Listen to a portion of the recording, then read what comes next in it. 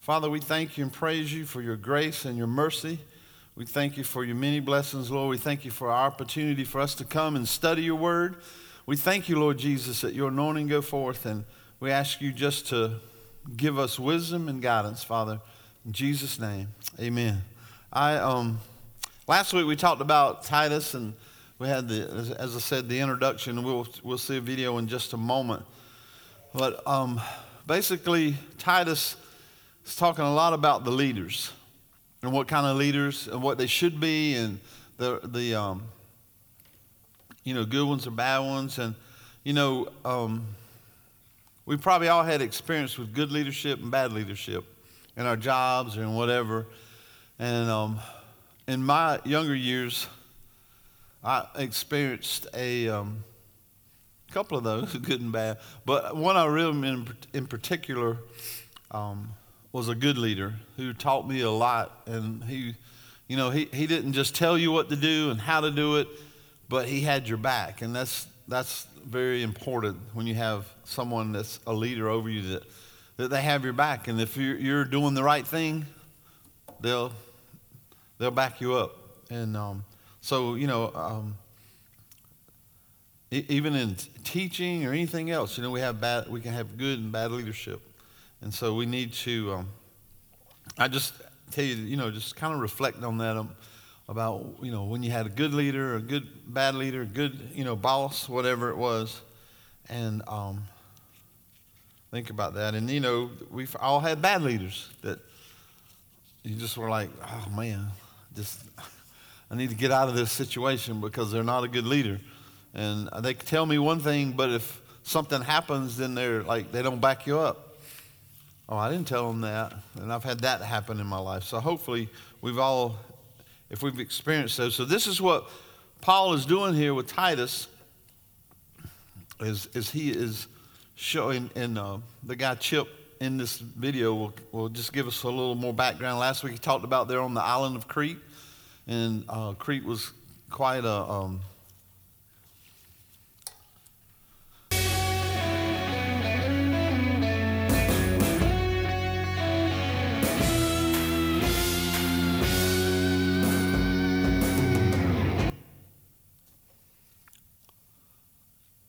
if we just hearing him and thinking about what he just said, how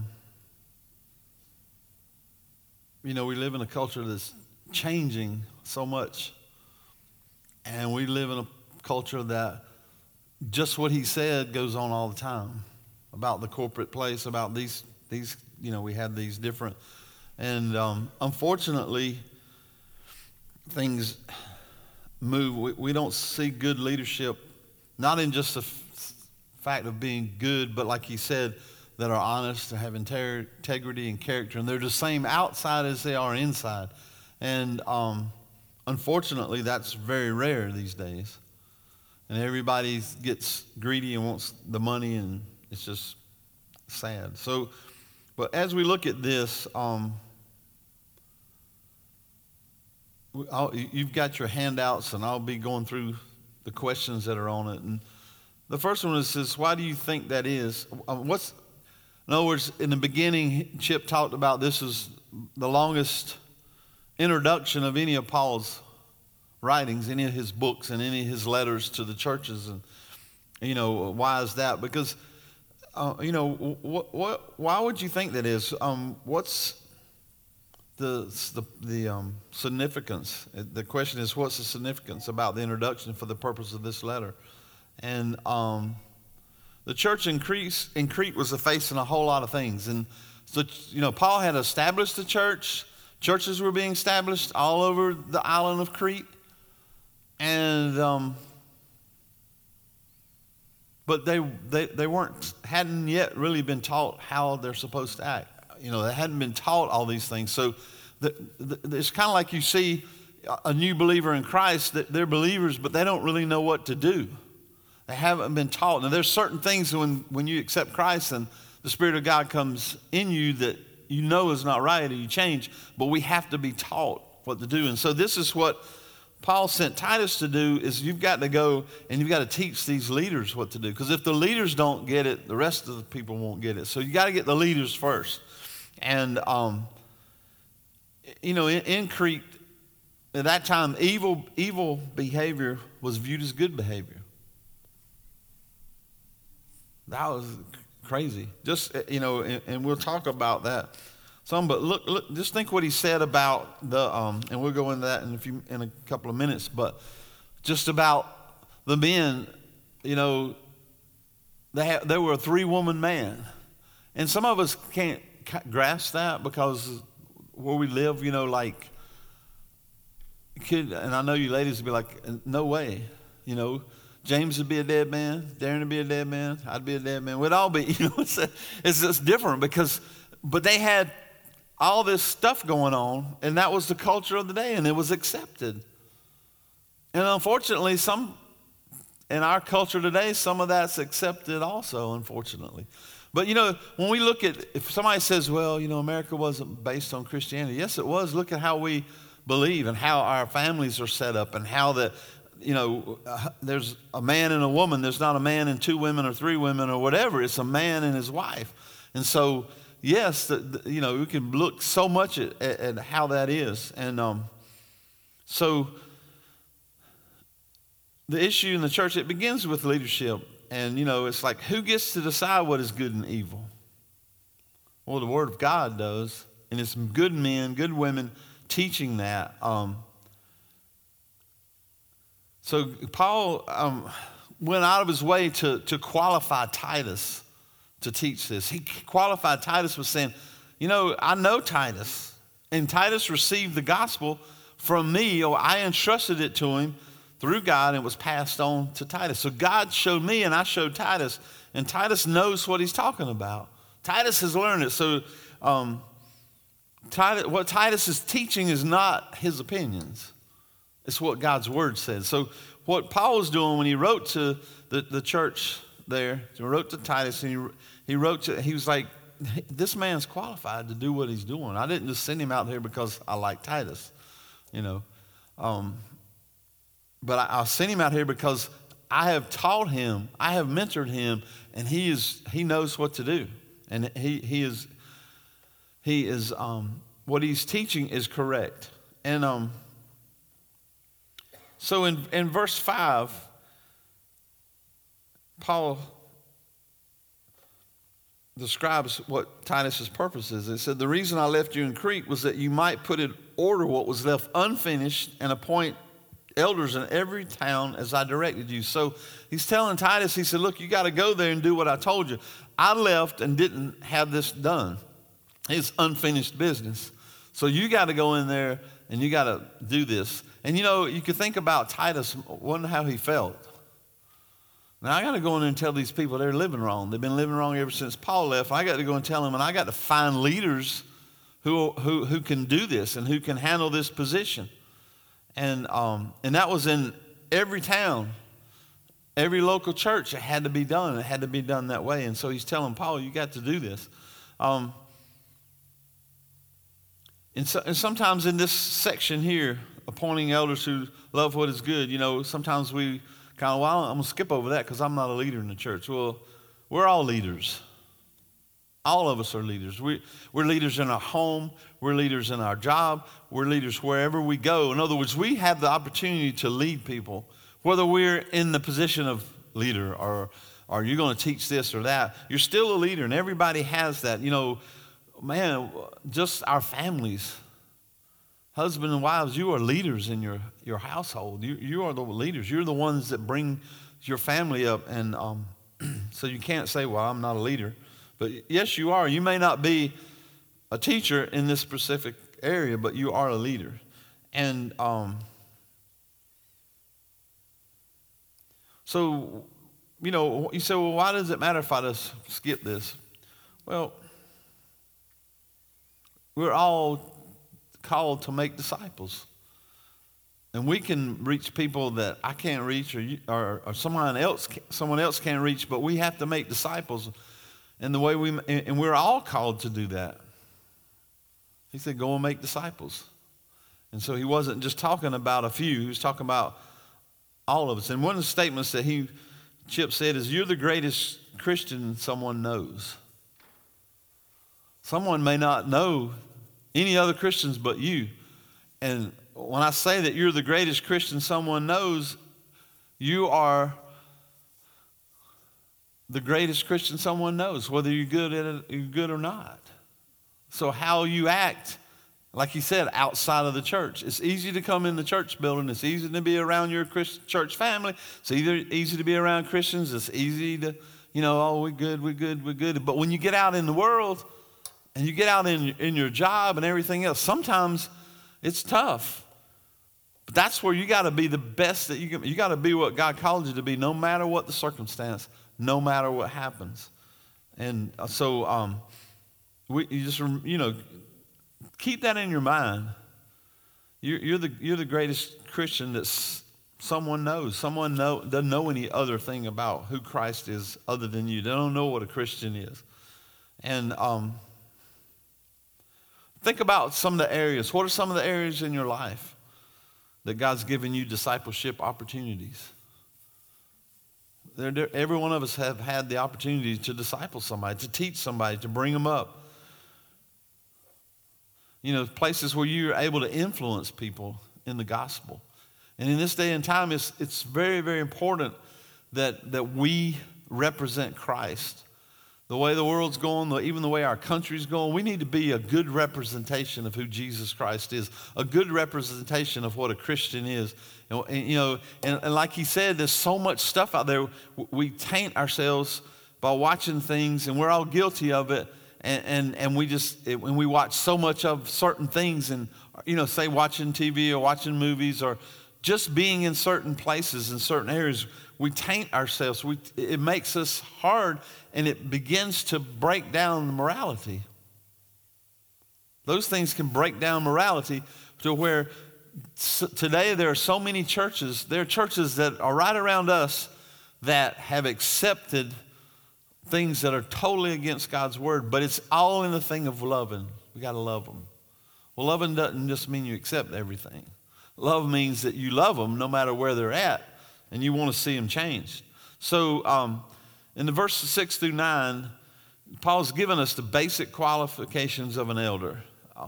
And there's like 3 categories here. There's marriage and family, personality and character traits, and devotion to God's word, and commitment to teaching and preserving sound doctrine.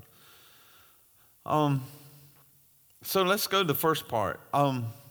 Paul, in verse 6, he says, an elder must be blameless. And this means above reproach. In other words, having a good reputation. It doesn't mean that you're perfect, but it refers to, I love this part here, it refers to consistent integrity. In other words, you're not perfect, but your integrity is consistent. You're the same outside the church as you are inside the church. You're the same in your job as you're out there on the soccer field or playing, whatever you're doing, or you're out in a restaurant or wherever. You ever been with someone in a restaurant and you were eating with them and the way they treated the waiter, the server, the waiter, or the waitress? You wanted to crawl under the table and say, oh man, I didn't want to be in here with them. And they're supposed to be a Christian, and you're attached to them. And so the integrity doesn't just stop, here, or even at home. But anyway, and your children. You and your family go out to dinner, and something happens, and you just rip the server up, up one side, down the other. Your kids see that. And your kids are like, oh, that's the way we're supposed to be. That's the way we're supposed to act. So we have to be very considerate that, like I said, it doesn't mean you're perfect, but it means your integrity is consistent. And if that happens and it was just a fruit thing, then whoever's around you need to apologize to them and say, I don't know what happened to me when I did that. I think feeling remorse, and I think that's, asking for forgiveness for it, even to the person that you did it to, is very, very important. And, that's something I had to learn, and I'm not perfect in it still, but I had to learn because, I could just go off on somebody and I learned how to go back and apologize. I know in my marriage, I learned how to apologize to Peggy about things like that.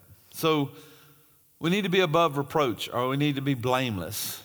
I kind of like the connotation of above reproach. In other words, blameless kind of makes you think you're perfect, but you really can't be perfect. And then the next one, it says that faithful to his wife, and here, or in the King James, it says the husband of one wife. And so, like I said, when we think about that, we we don't think about having more than one wife. So it's kind of hard, but you can put it in the context as one's who's devoted to his marriage. In other words, I'm devoted to my marriage. It's not, I would never think of having more than one wife. I don't know how anybody could do that, but anyway, just pleasing one's enough. I'm just kidding. So, but just think about that whole concept makes not a lot of sense to me. Maybe, hopefully it doesn't to any of you guys either.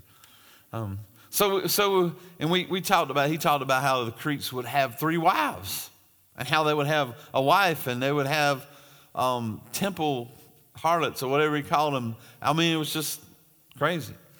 And also, the second thing he talked about is a man whose children believe and are not open to the charge of being wild and disobedient. The father of believing children. I like one of the statements that he made in this is a father engaged in intentional discipleship of his children. And that's from the time they're born to they're teenagers and beyond, because, our kids are our kids no matter what. And anytime we can speak into their lives, even when they're grown, all my kids are grown, we want to have times to speak into their life. If we see something awry, then we need to be intentional in mentoring them and discipling them. So it doesn't just stop, we'll get them all right till they get about 12. Well, you better not stop there, because that's when it gets really tough. When it starts getting older. When they hit that teenage and all that kind of stuff, and it gets different, because they begin to have their own opinions more. They begin to have their own ideas, and they begin to see other people. Well, so-and-so does it. Their family does it, and they go to church, so why can't I do it? Well, you'll say, well, that's just, you living in my house, it's my rules or whatever. So, and it's tough. So we need to have kids who, I would say some spec well-behaved. And what I mean in that is, they may do some things, but they know that if they do, there are consequences. And the people around you know that your kids don't normally just do that. In other words, there's consequences to it. And, we've seen well-behaved kids or not well-behaved kids. And so we look at it kind of in that context.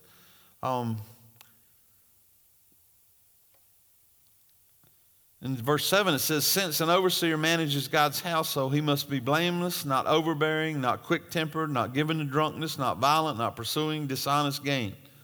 So this is in the next section, personality and character traits. Not arrogant, not overbearing, or disregarding the opinions and interests of others. We all have had arrogant leaders, right? And that's not fun. Well, I know, whatever. And it's tough to have, and they always tend to be overbearing, and they could care less about what you think. And that's not a good situation to be in. I've always felt like when I was in positions of management or whatever, I listened to what people say to me. People are like, well, what do you think about this? What if we did this, or what if we did it that way? And I think, well, maybe let me think about it. Instead of going, well, no, I'm the boss, so you do what I say, no matter if it's good, bad, or indifferent. There's no better way to do it than my way. And that's not a good place to be in. And even here in the church, we do that. I have, Darren will give me his opinion about stuff. Even Robert now, other people in the church. So, Pastor Bill, what if we did this? And, this might be a good idea. Now, if you tell me that, I might say, you need to do it. But, so be careful. So they're not arrogant, not overbearing, and they don't disregard other people's opinions and interests. You know, other people will have an opinion or maybe an interest in something, but hey, what if we could start doing this? What if we could do that? So we have to do that. Not a drunkard, not dependent on any substance that can control you. I like what he said, doesn't sit too long over wine. Think about that. Doesn't say it's a sin to drink a bottle of wine. It might be a sin to drink a glass of wine or something. And I don't do that most of the time because I'm, anyway, I brought up in a different era. But I'm just saying that, what if I did that? What if you saw me, we came here tonight and I brought a bottle of wine and before I got up here I could hardly stand up to go in front of you? You wouldn't want to listen to anything I said much, would you? Because, I've shown that I'm not dependable. So it says don't be a drunkard. In other words, don't be an indulger in anything. I could think that's not just about alcohol, like he said, any drug, anything. Don't be an indulger of anything that can harm you and harm others.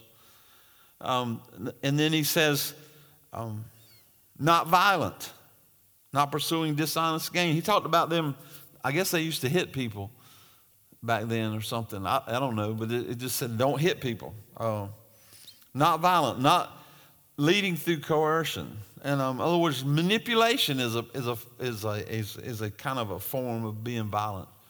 You manipulate people instead of bringing them and helping them, showing them you're manipulating them.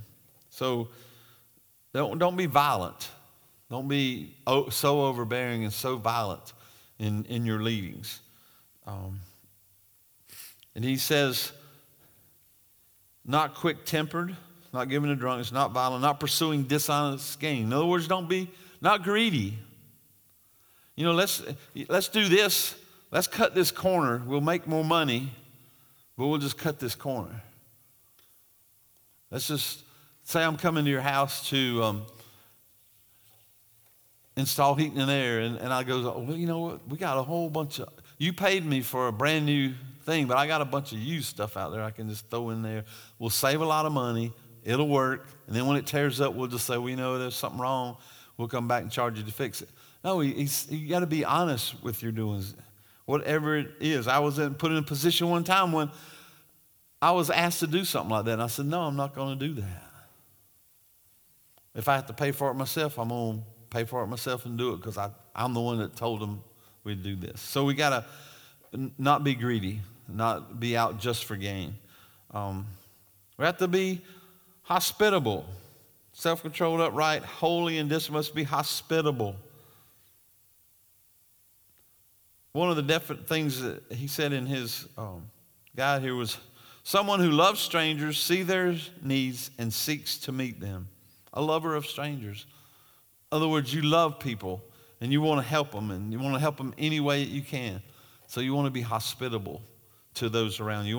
You want to show that that's what the nature of a Christian is to be hospitable, to try to accommodate people.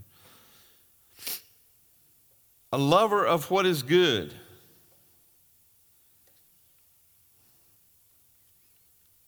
A lover of what is good. In other words, you love what's good. You love what's right. And as he talked about the whole thing of watching things, doing things, you are and you do whatever you dwell on. That's why it's important to dwell on God's word and to dwell on those good things. Whatever you dwell on, that's what you're going to do, and that's what you'll be. And whatever your heart dwells on. So if you never open your Bible except when you come here on Sunday or Wednesday night now or whenever, and you just only do it, and every day it's just watching this, watching that, listening to this. Even reading a good book, there's nothing wrong with reading a good book, but you got to get into God's word sometimes. Whatever you dwell on is who you are, and it's what you are. And you wonder why when things happen, well, why didn't I think about that? Well, you can think about things. You don't have to necessarily, memorizing is good. You don't have to necessarily memorize it. You don't even have to know exactly where it's at. But when you're in a place, you're like, wait a minute, this is what I'm supposed to do. I'm not sure exactly where it is, but I know I read it, and that's what I'm supposed to do. So we need to Love what's good. It says being self-controlled. In other words, you're not driven by your passions. You're not you're self-controlled. You're not driven just by your passions, but you can control those passions. You can control those feelings. You can control those things that sometimes you might want to say that you really don't need to say. You don't bark out at somebody, but you be self-controlled. Upright. Upright means to be fair and committed to doing what's right. I'm committed to do what's right. I want to do what's right. Hopefully everybody in here wants to do what's right. And sometimes you have to be told what's right. Some of you don't know exactly what's right. But that's why I'm saying it's very important we stay on the Word of God. And then the last one in verse 80 says, holy and disciplined. Holy actually means to be set apart from the world, fearing what God thinks more than what others think. In other words, are we willing to stand up for what the Word says? Are we willing to stand up for what God says? Or do we think more of what somebody might think about us? And that's how a lot of things have happened, and unfortunately, that we get into some bad situations that way. We have to be,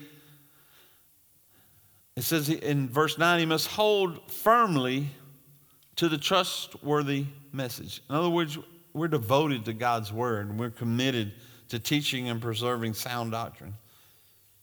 So hold firm to the trustworthy word basically means you're able to give instruction in sound doctrine, and you're able to rebuke those who contradict it. That's a hard thing. It's one thing to give sound instruction, but when somebody contradicts what the word says, you got to be willing to rebuke that. You got to be willing to say, whoa, no, that's not right. I'm telling you what the word says, and I'm standing by it, and I'm not going to allow you to contradict what God's word says. I'm going to allow you to change that and to change that in me. And then Paul, he talks a lot in this. He's pulling this whole thing together as a connection between a person's home life and his leadership. And what he does in the home, he'll do in the church. If you see a person and this is the way he's acting, and he acts like that, most likely that's what he does in his home. It's the same way. Hopefully, he doesn't do different in the church than he does in his home, he or she, whatever. But so what he's telling Titus, view what this person does in his home. How's his home life? What is his home life like? In other words, how does he run his family? That'll tell you if he's going to be a good leader. Because if he doesn't run his family well, then he's not going to make a good elder, and you don't want to put him in that position. Because Titus had a lot on him. Titus had to go in here. I don't know how long he was there. I probably should have looked that up. But here he is. He's there, and he's got to go figure all these people out and figure out who's good and who's not. So there are a lot of things that Paul was telling Titus to do. And so Titus had to view. Titus didn't just go in and say, well, I like the way you look and you look and you look. And he didn't just come in there and say, well, what do you think about this guy? No, he had to come in and view them himself and say, hey, let me check out his family life.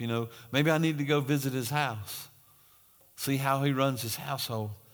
I'd love to come by your house and talk to you and see what's going on. And then you view that.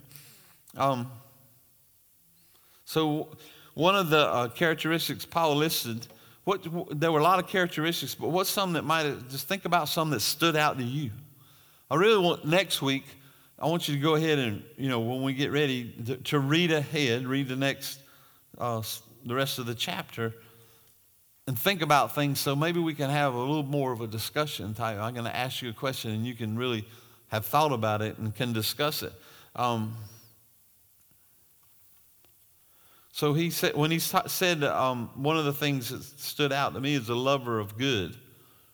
And in other words, this list is not just about outward things, it's about inner things. And if you don't, you can't really be the lover of good if it's not inside of you. You really can't. I can't show to you something that I really don't believe. I can't show to you something that's not inside of me. I can't show you love if love's not really inside of me. I can't show you those things. I can't be what I really am not effectively. Because sometime or another it's going to slip up. It's going to come out. Well, he says that, but he's really not that. So,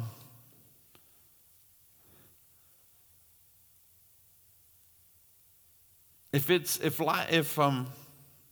stuff's aimed, this whole list is kind of aimed at the content of a heart. And so if you look at it in that way, how does it change the way you view the qualifications that Paul lists? If we're a product of what we put in our mind, I'm just read this question. How should that inform the way you approach certain areas of your life, such as entertainment, work, and future plans? In other words, if we're a product of what we put in our mind, then I would say, too, is that we need to make sure that we guard whatever we put in our minds. We need to guard what we put inside of us. We just don't let anything or anybody throw their junk at us. We say, well, wait a minute. There's an old saying years ago was garbage in, garbage out. Because whatever you put in, that's what's going to come out. You can't expect to put in everything but God's word and expect God's word to come out when you're in the right place. You can't go into, somebody say, I want you to come, speak to my group. You're not going to have it in you. It's not going to come out. It's not going to come out right.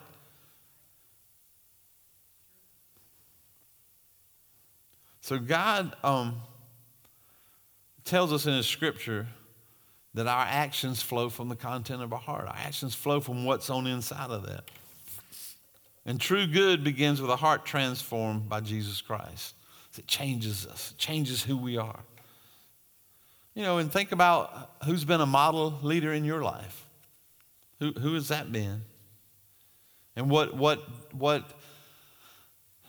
made their leadership especially effective? In this list of qualifications, one of the important things that Paul talks about is remaining anchored in the unchanging Word of God. Sound doctrine. Sound doctrine.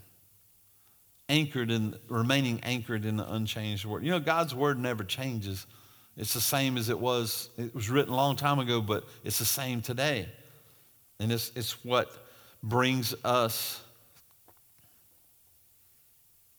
from where we were to where we are. And so in this whole thing, it kind of clarifies what the job of the church is. The job of church leadership is not to fashion new teachings, but it's for us to remain steadfast in the unchanging Word of God. It's the same as it was yesterday and today. We can't change the gospel.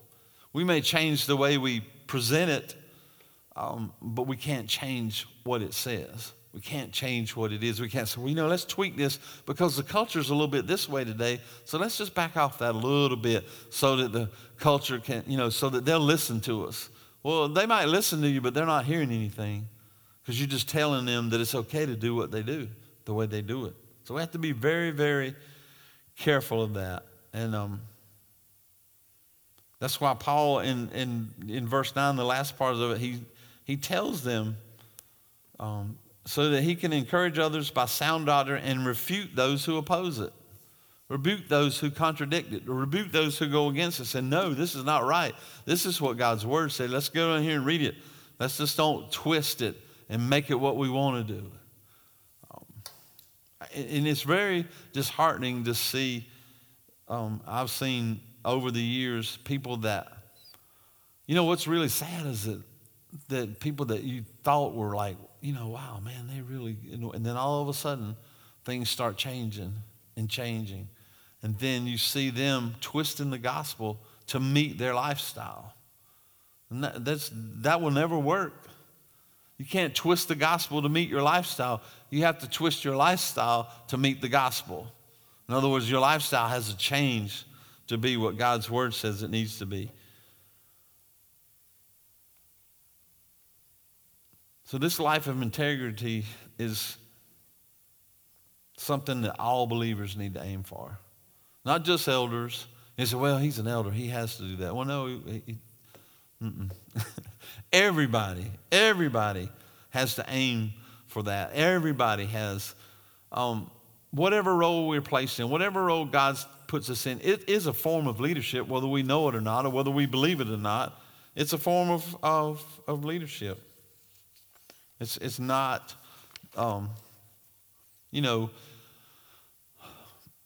we can't say that we're never leaders. We're all leaders in a certain place or a certain amount. We may not be in a place where we lead a bunch of people, but like I said, we're either leading our family members, we're leading our kids, we're leading those around us, those in our job, we're leaders to them. And whatever we do, they look at, like it said, that you're the best, you're the greatest Christian that somebody knows. You're the greatest representation of Christianity that somebody knows. Whether that's good or bad, you're the best that they know. And hopefully, you want to be the best that you can be. You want to be the one that stands up for God's word. And that's why I think this whole thing is awesome, because it just doesn't teach us. Well, some of you might say, well, I'm not coming because I'm not going to be a leader. Well, it's not just talking about those leaders. It's talking about all of us. And, in the next week, we'll be talking about how to rebuke those that fail to do good, and basically how do you do that? What do you say to them? How do you do it effectively? You don't just blast somebody, but you got to do it in a certain way. But we need to look at what God has given us to do. We're Christians. We're leaders. Whether we end up leading kids at the church, like I said, some of us are teachers.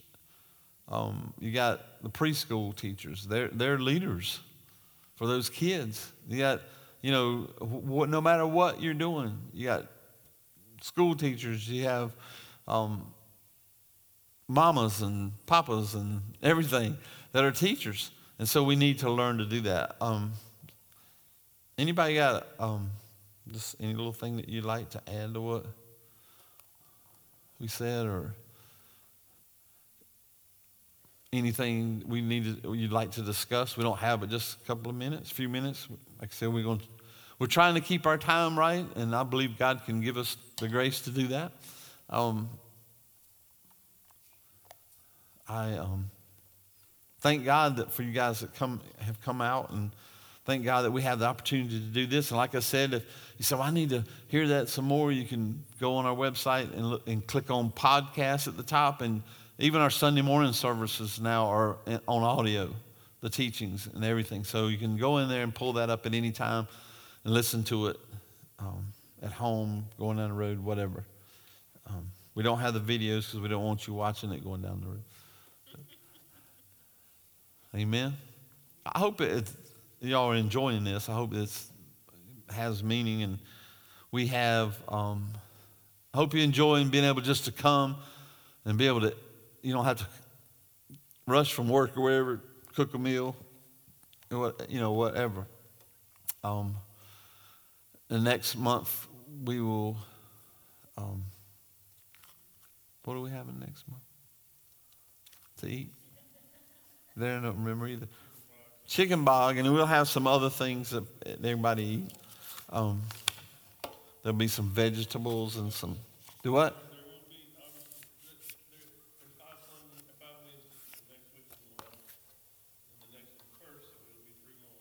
Yeah, so we got the next 2 weeks off on Wednesday, because it's the 5th Wednesday, like he said, and then the 1st of the month. And a couple of things I want to pray, and I want us to pray about. Mike sent me this afternoon that he and Ruby wouldn't be able to come because her son, she had to take him to the hospital, and they had suspect of a stroke, and he's had one before. And so they just asked us to pray for them and pray for him. His name is Mitchell. And so that we'll just remember him in prayer. There was another. Pray for our trip to Nicaragua. it's like it's coming up and it's getting close, and we have all these things because of COVID and all that kind of stuff, all these extra things we have to do to be able to go. So just pray that all goes right and well. And it's exciting. We're actually going to be doing a couple of pastors' conferences, and then Darren and Robert are going. Robert's dad Rick's going through. We will be doing a couple of pastors' conferences. Darren and Robert are going to be doing some children's teacher conference, and we're taking all the VBS stuff. We have it in Spanish, and we're taking it down there, and we're going to give that to them. And Darren and him's going to help them in how to do what they need to do with that. And so it's going to be exciting. So praise God, we didn't get to go last year, and we'll be going back in July again. We already have a pretty good sized crew that's wanting to go in July, and it's going to be good. And we'll be, doing the VBS, and we'll be doing some building. So if you want to go work, you can come and do that. And I think that's it. But let's pray. I want to pray about these things. Father, we thank you and praise you for your grace and your mercy in our lives. We thank you, Lord Jesus. We lift Mitchell up to you, and Ruby and all those up to you, Lord. We just pray for Mitchell and pray that you would touch his body and heal him, Father God. We don't know the diagnosis, just suspect of what it could be. But we pray, God, that you would give wisdom to the doctors, and Lord, you would just touch his body, Father, and be with Ruby and Mike and the whole family, Lord. Pray that you be with them as they are going through this thing, Father God. And we lift up our trip to Nicaragua. We thank you, Lord, for just making a way in the pathway, making it clear, making it straight, and our safety there, on the way there, and on the way back. And we thank you, Father, for the opportunity to serve you. And we just give you all the praise and all the glory and all the honor. In Jesus' name, amen.